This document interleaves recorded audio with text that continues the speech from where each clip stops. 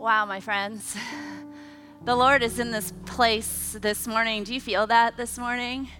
Do you feel that with me? Man, our worship team this morning, what the heck, you guys?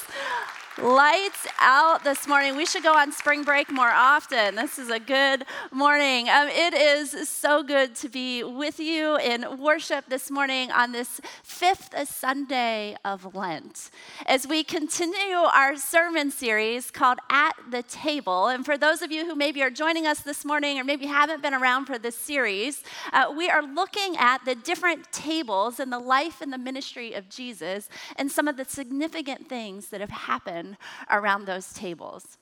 Now, I have a question for you as we begin this morning. I have a question. So how many of you, when you walked into this room, or when you walk into a room that's familiar to you, you choose the same seat? You know it, it's okay. When you walk into your staff meeting at work, or for our students here today, perhaps when you walk into your classroom at school, or maybe for my exercise friends, when you walk into the gym and you see that spin bike, and you always find yourself choosing the same one. How many of you, when you walked in this morning, especially for those of you who regularly attend worship with us, how many of you sat in the same seat that you sat in last week? Mm-hmm. How many? Yeah, I see your hands. How many of you have been sitting in that same seat for like the last 5 years? Yep, we know it. It's okay. How many of you at your dinner tables, and maybe this is something that's not as assigned or official, but how many of you at your dinner tables, you kind of know where everybody sits? You just, yeah, I see you nodding. You just come in and everyone kind of knows where they're supposed to sit. Well, the interesting thing is this is not a coincidence. It's not a coincidence that we're all laughing and this is a common experience because it's actually environmental psychology. Our brains are actually wired when we come into a room to choose the same seat in a way that either we're trying to defend, we're trying to keep people out of our space, or more often, we're trying to choose a seat that's comfortable to us. We're trying to choose something that makes us feel peaceful and good.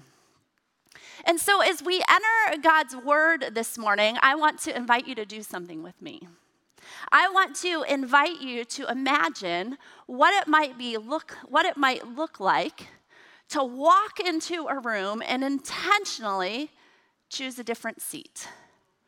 Intentionally choose a different seat and use it as a discipline to see what the Holy Spirit might do in your life, maybe literally or metaphorically, as you invite him into that space because you're uncomfortable and you're not in the same seat that you always are. Can we do that together this morning? Our scripture this morning comes from Luke chapter 10, verses 38 through 41. This is what the word of the Lord says. As Jesus and his disciples were on their way, he came to a village where a woman named Martha opened her home to him. She had a sister called Mary who sat at the Lord's feet listening to what he said. But Martha was distracted by all the preparations that had to be made.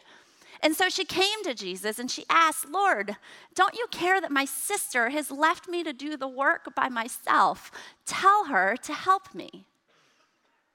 "Martha, dear, sweet Martha," the Lord answered, "you are worried and upset about many things, but few things are needed, or indeed only one. Mary has chosen what is better, and it will not be taken from her." This, my friends, is the word of the Lord. Thanks be to God. So when we get to this point in Luke's gospel, we're a little less than halfway through the gospel. But what we find is that the tension in the story of Jesus is starting to build.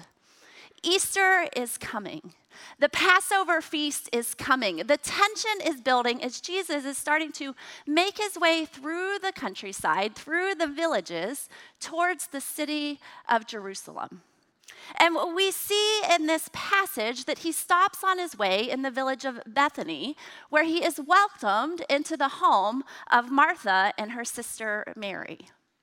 Now, Martha and Mary are two of the probably more familiar women in the gospel narratives to a lot of us, but there are a lot of Marys in Scripture. So before we go any further, I just want to make sure we kind of know which Mary that we're talking about.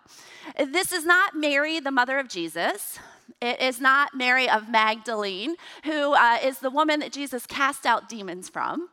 This is not Mary, the mother of James and John, who we see fall at the feet of Jesus at a different table and ask Jesus if her sons can be at the right and the left hand of Jesus in the kingdom of God. This is Mary, the sister of Martha and Lazarus. Lazarus, who we're going to see a little bit later in the story this morning, but Lazarus, who is a dear friend of Jesus. Lazarus, who dies, and whose death Jesus weeps over. And then we see his sister, Martha, come to him and beg Jesus to do something about it. And we see that Jesus actually raises Lazarus from the dead. This is Mary and her sister, Martha, two Jewish women who had been watching the way Jesus lived his life. They had been watching his ministry. They had been watching the way he'd been preaching and healing people, and they decided to become devoted followers of him. And the scripture tells us that Jesus loved them for it. He was endeared to them for it.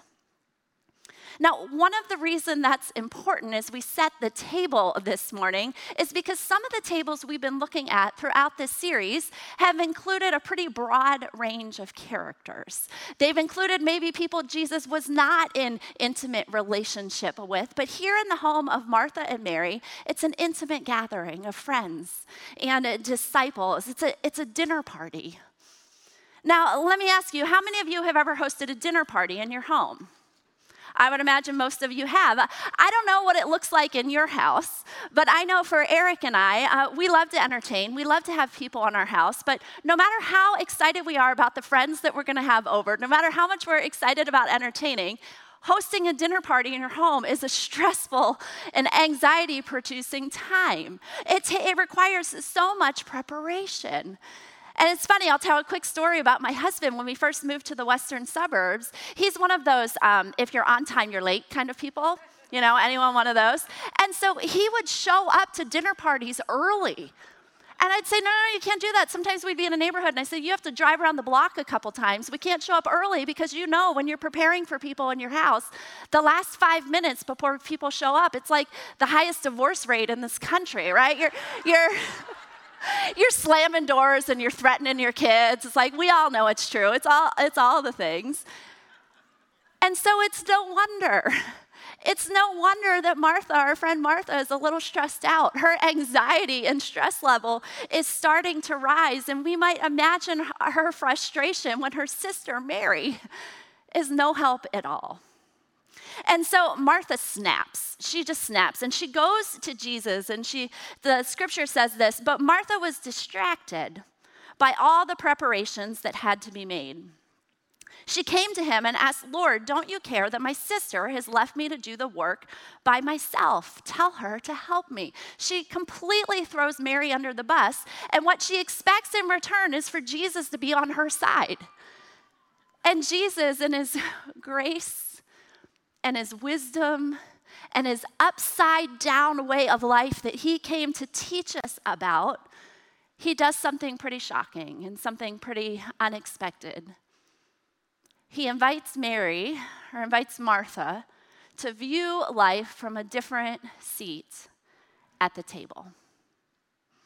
Now, Martha sometimes gets a bad rap. Okay, and I know we have a lot of Marthas in the room, whether you're male or female, you're Marthas in the room, you know who you are. And what I want to say to you this morning is take a deep breath. You're doing a good work. Martha is doing good work. She's doing good things. She's extending radical hospitality and serving the people in her home. But that's not what Jesus is calling out in this text. The problem isn't necessarily that Martha isn't doing something good. The problem is that she's distracted from doing what is best. Now, let's pause right here in the story, and let's kind of fast forward to 2023, because I'm going to take a minute and talk about distraction. Because I would suggest to you this morning that distraction is one of the primary challenges we face, not just in our lives today, but in our spiritual lives today. It's become a pandemic in and of itself. I was going to throw a bunch of statistics at you, but then I found this story on a workplace blog, and I just want you to listen and see if any of this rings true with you. Meet Anna. Anna is a financial analyst. Anna is interrupted or distracted at work 5 times or more each hour, but she's always pressed to get reports in on time. She begins working on the report when Jason, a coworker, stops by for a chat. They don't chat very long, but when she returns to the report, Anna has to find her place and refocus. Statistics says it takes 8 to 25 minutes for us to refocus after we've been distracted from a task. Then she gets a pop-up message on her laptop from someone at her company's office in Nashville and has a question about a mutual fund, so she feels like she has to answer. Then Anna gets another desktop alert that a new email just came in. The alert is from Airbnb. Your vacation rental is ready. And so she goes to her inbox to read the message, and then she gets back to her report. And then after a few minutes, Anna's phone chimes. She checks the text. The electric company has received her payment for a bill. Back to the report. Again, she lost her place, and she has to find where she left off, and then she finally gets some momentum about 10 minutes before her lunch break. So she logs off for a 30-minute lunch, and when she gets back from lunch, she has a chance to clear her head and feels like she's ready to tackle this report. And just as Anna gets rolling on the report, her phone chimes another alert. And she thinks, I'll just sneak a quick look. It's a Facebook post from her brother. He just posted a funny dog video, and so she feels like she has to click the haha emoji. Her coworker Jenny stops by for a brief chat. She's back to the report. After another few minutes, another alert tells her that she has a new email. It's marked urgent. It's her HR's open enrollment reminder, marked urgent, even though there's still 2 weeks left to respond. Sorry to all my HR friends out there. Anna notices the time and she starts to panic. The report is due at 4 o'clock and she's barely started. She wonders where her day went. Does it sound like Anna's having a bad day? Or does it just sound like a typical day? Does anyone relate to that? I think we can relate because we know that we live in a world where our lives are filled with distraction. In his book, The Ruthless Elimination of Hurry, John Mark Comer notes that our attention span is dropping with each passing year. In 2000, before the digital revolution, it was 12 seconds, and then it dropped to 8 seconds. And he says, to put this in perspective, a goldfish has an attention span of 9 seconds. So he says we're losing to goldfish. The average American receives about 46 push notifications a day on their phone. Statistics show that an average smartphone user touches their phone about 2,617 times every day. Some clock more than 5,000. And those are just the distractions from technology.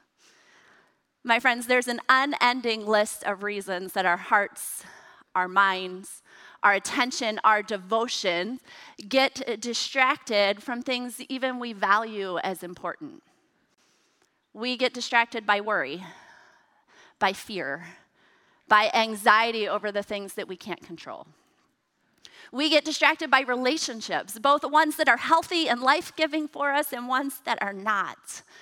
We get distracted by work and by school. We get distracted by our children's work and our children's school. We get distracted by our calendars, by the consumption of things.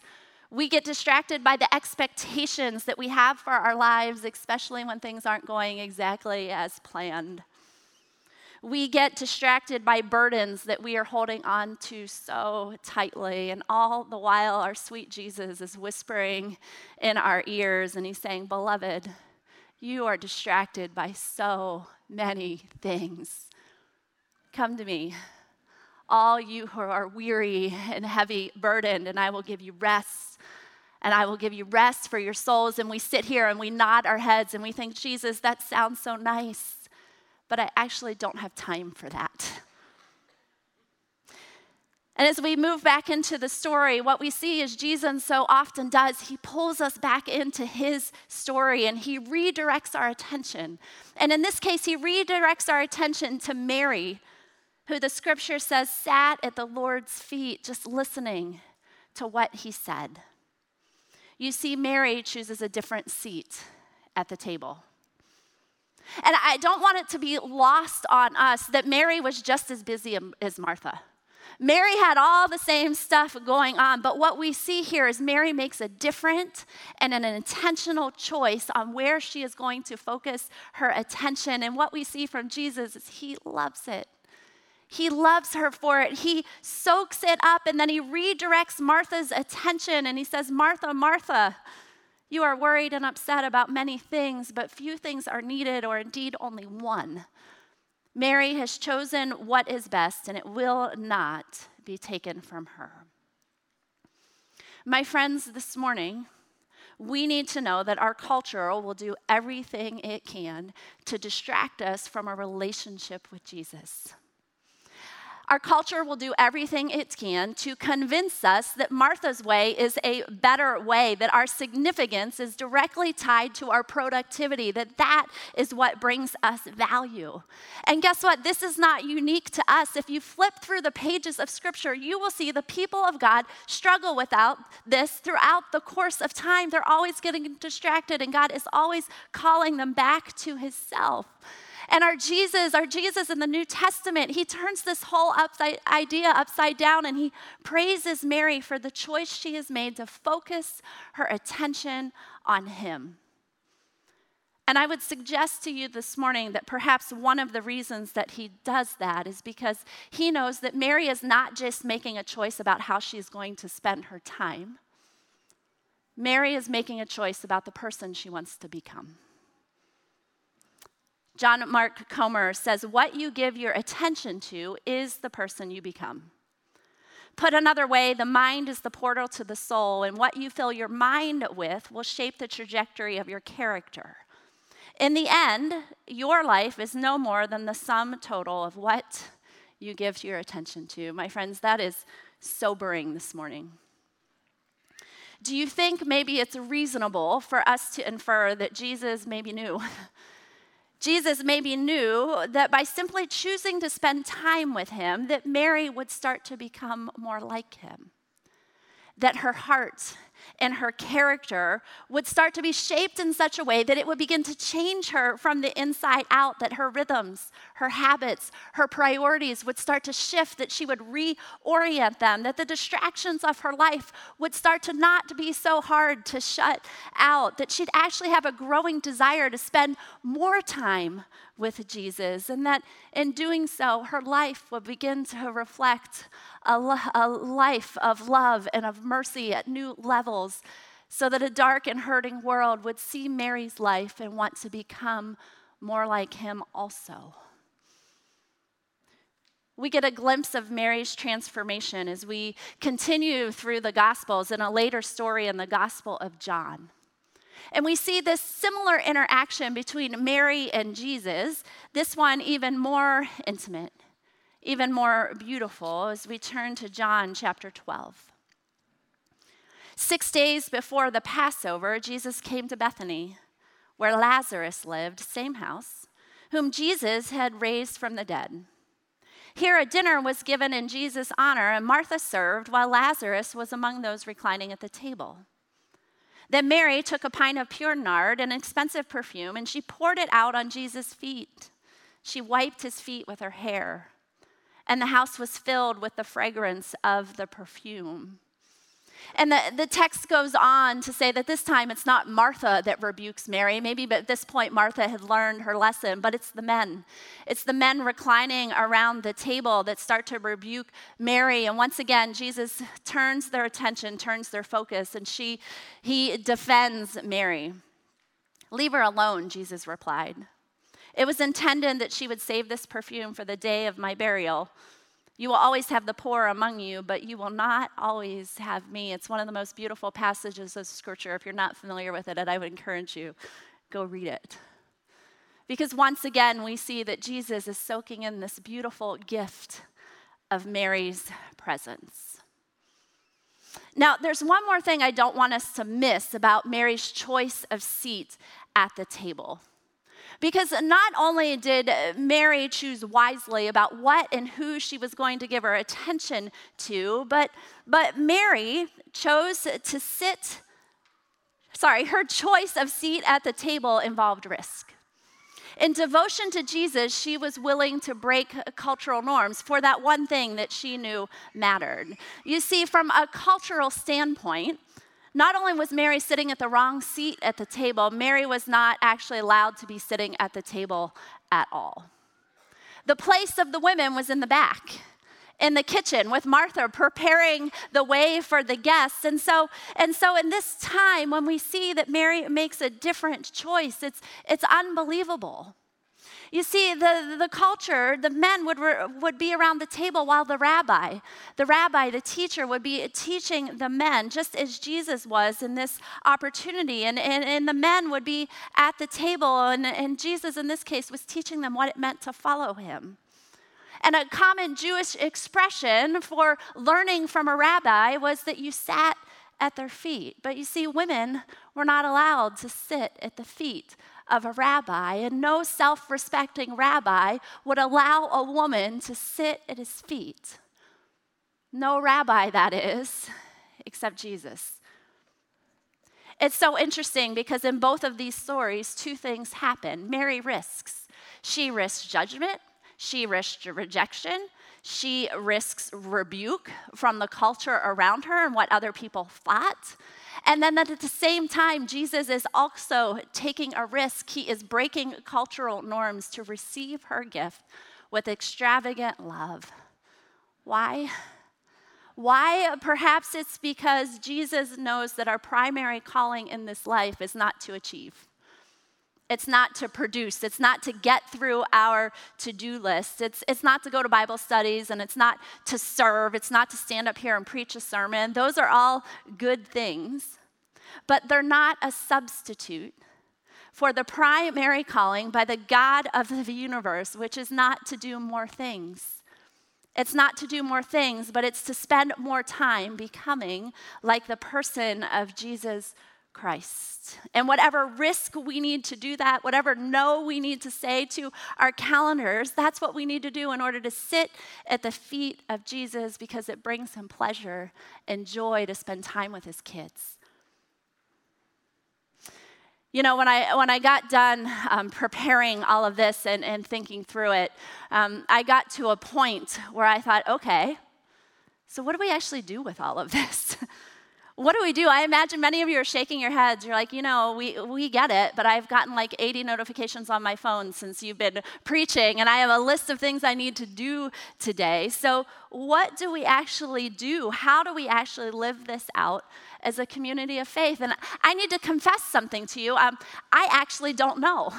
I don't know why they're letting me preach this sermon, because I thought I got to this place and I thought I actually don't have any good ideas. I got a text from my friend Eric Haskins this morning, and he said, praying for you. I can't wait to hear the new things you learned.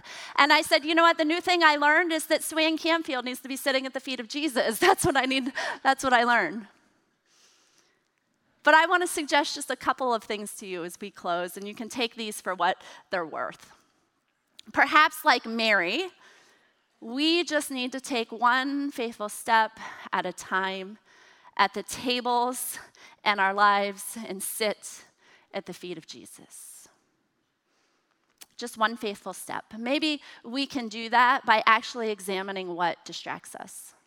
Actually examining where we're giving our attention to. Maybe we need to take a log, write it down of how much time we actually spend on our phones a day, or how much time we spend doing work. Maybe we need to ask a family or a friend or someone who knows us very well to say, what do you see in my life? What is important to me based on how you see me spending my time? Maybe we just need to examine where we're getting distracted. Maybe we need to start paying better attention and removing just one thing. Maybe we start with just removing one distraction so that we can sit at the feet of Jesus. And it might be something really simple. It could be something as simple as when you get up in the morning, instead of reaching for your phone, reach for your Bible.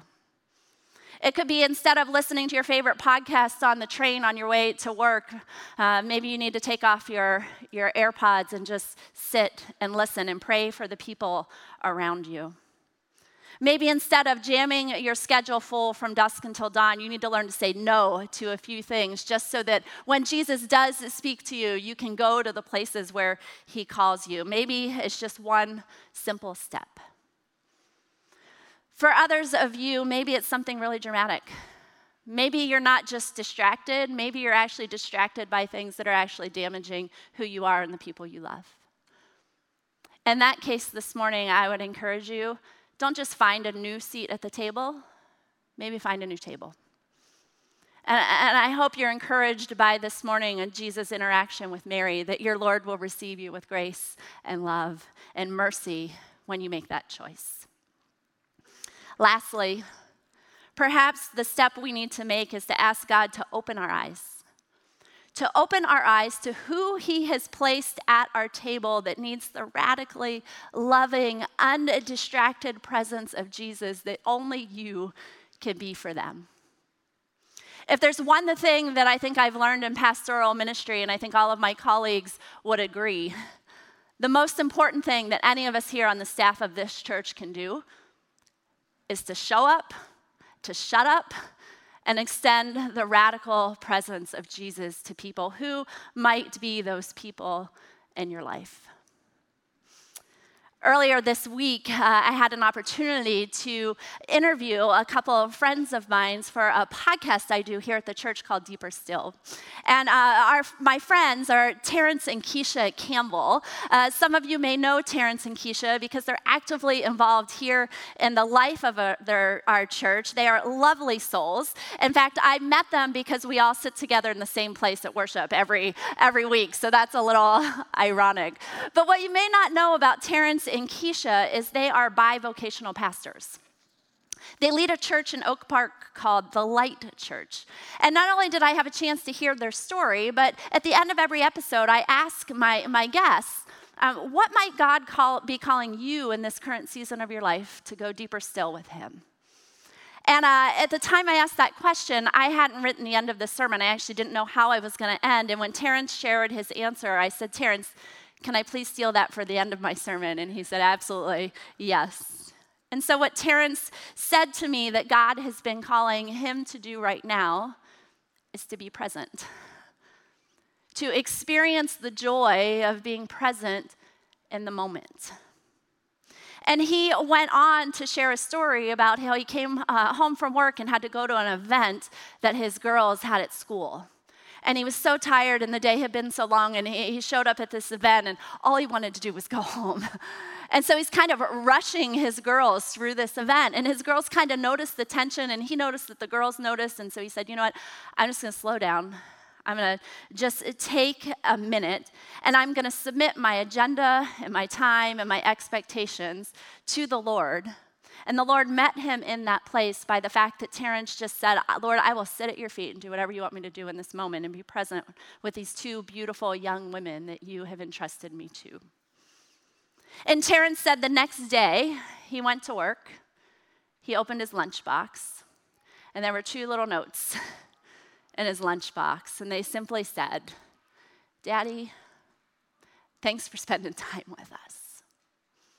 And in that moment, Terrence knew that he chose wisely, that he chose the right seat at the table. And so, my friends, that's my hope and my prayer for us. Listen to the words of Paul as we finish in the book of Ephesians. Watch what God does, and then you do it. Like children who learn proper behavior from their parents. Mostly what God does is he loves you. So keep company with him and learn a life of love. Observe how Christ loved us. His love was not cautious but extravagant. He didn't love in order to get something from us, but to give everything of himself to us, and so love like that. Don't waste your time on useless work, mere busy work, the barren pursuits of darkness. Expose these things for the sham they are. Because it's a scandal when people waste their lives on the things they must do in darkness. So watch your step. Use your head. Make the most of every chance you get. Don't live carelessly, unthinkingly. Make sure you understand what the master wants. My friends, choose your seat at the table wisely this morning. Let's pray. Lord, may the presence of your word this day and the story of your people permeate our hearts. May it change who we are. May it cut through the distractions of our lives as we seek to be present first and foremost to you, and also to the people and the places to which you have called us.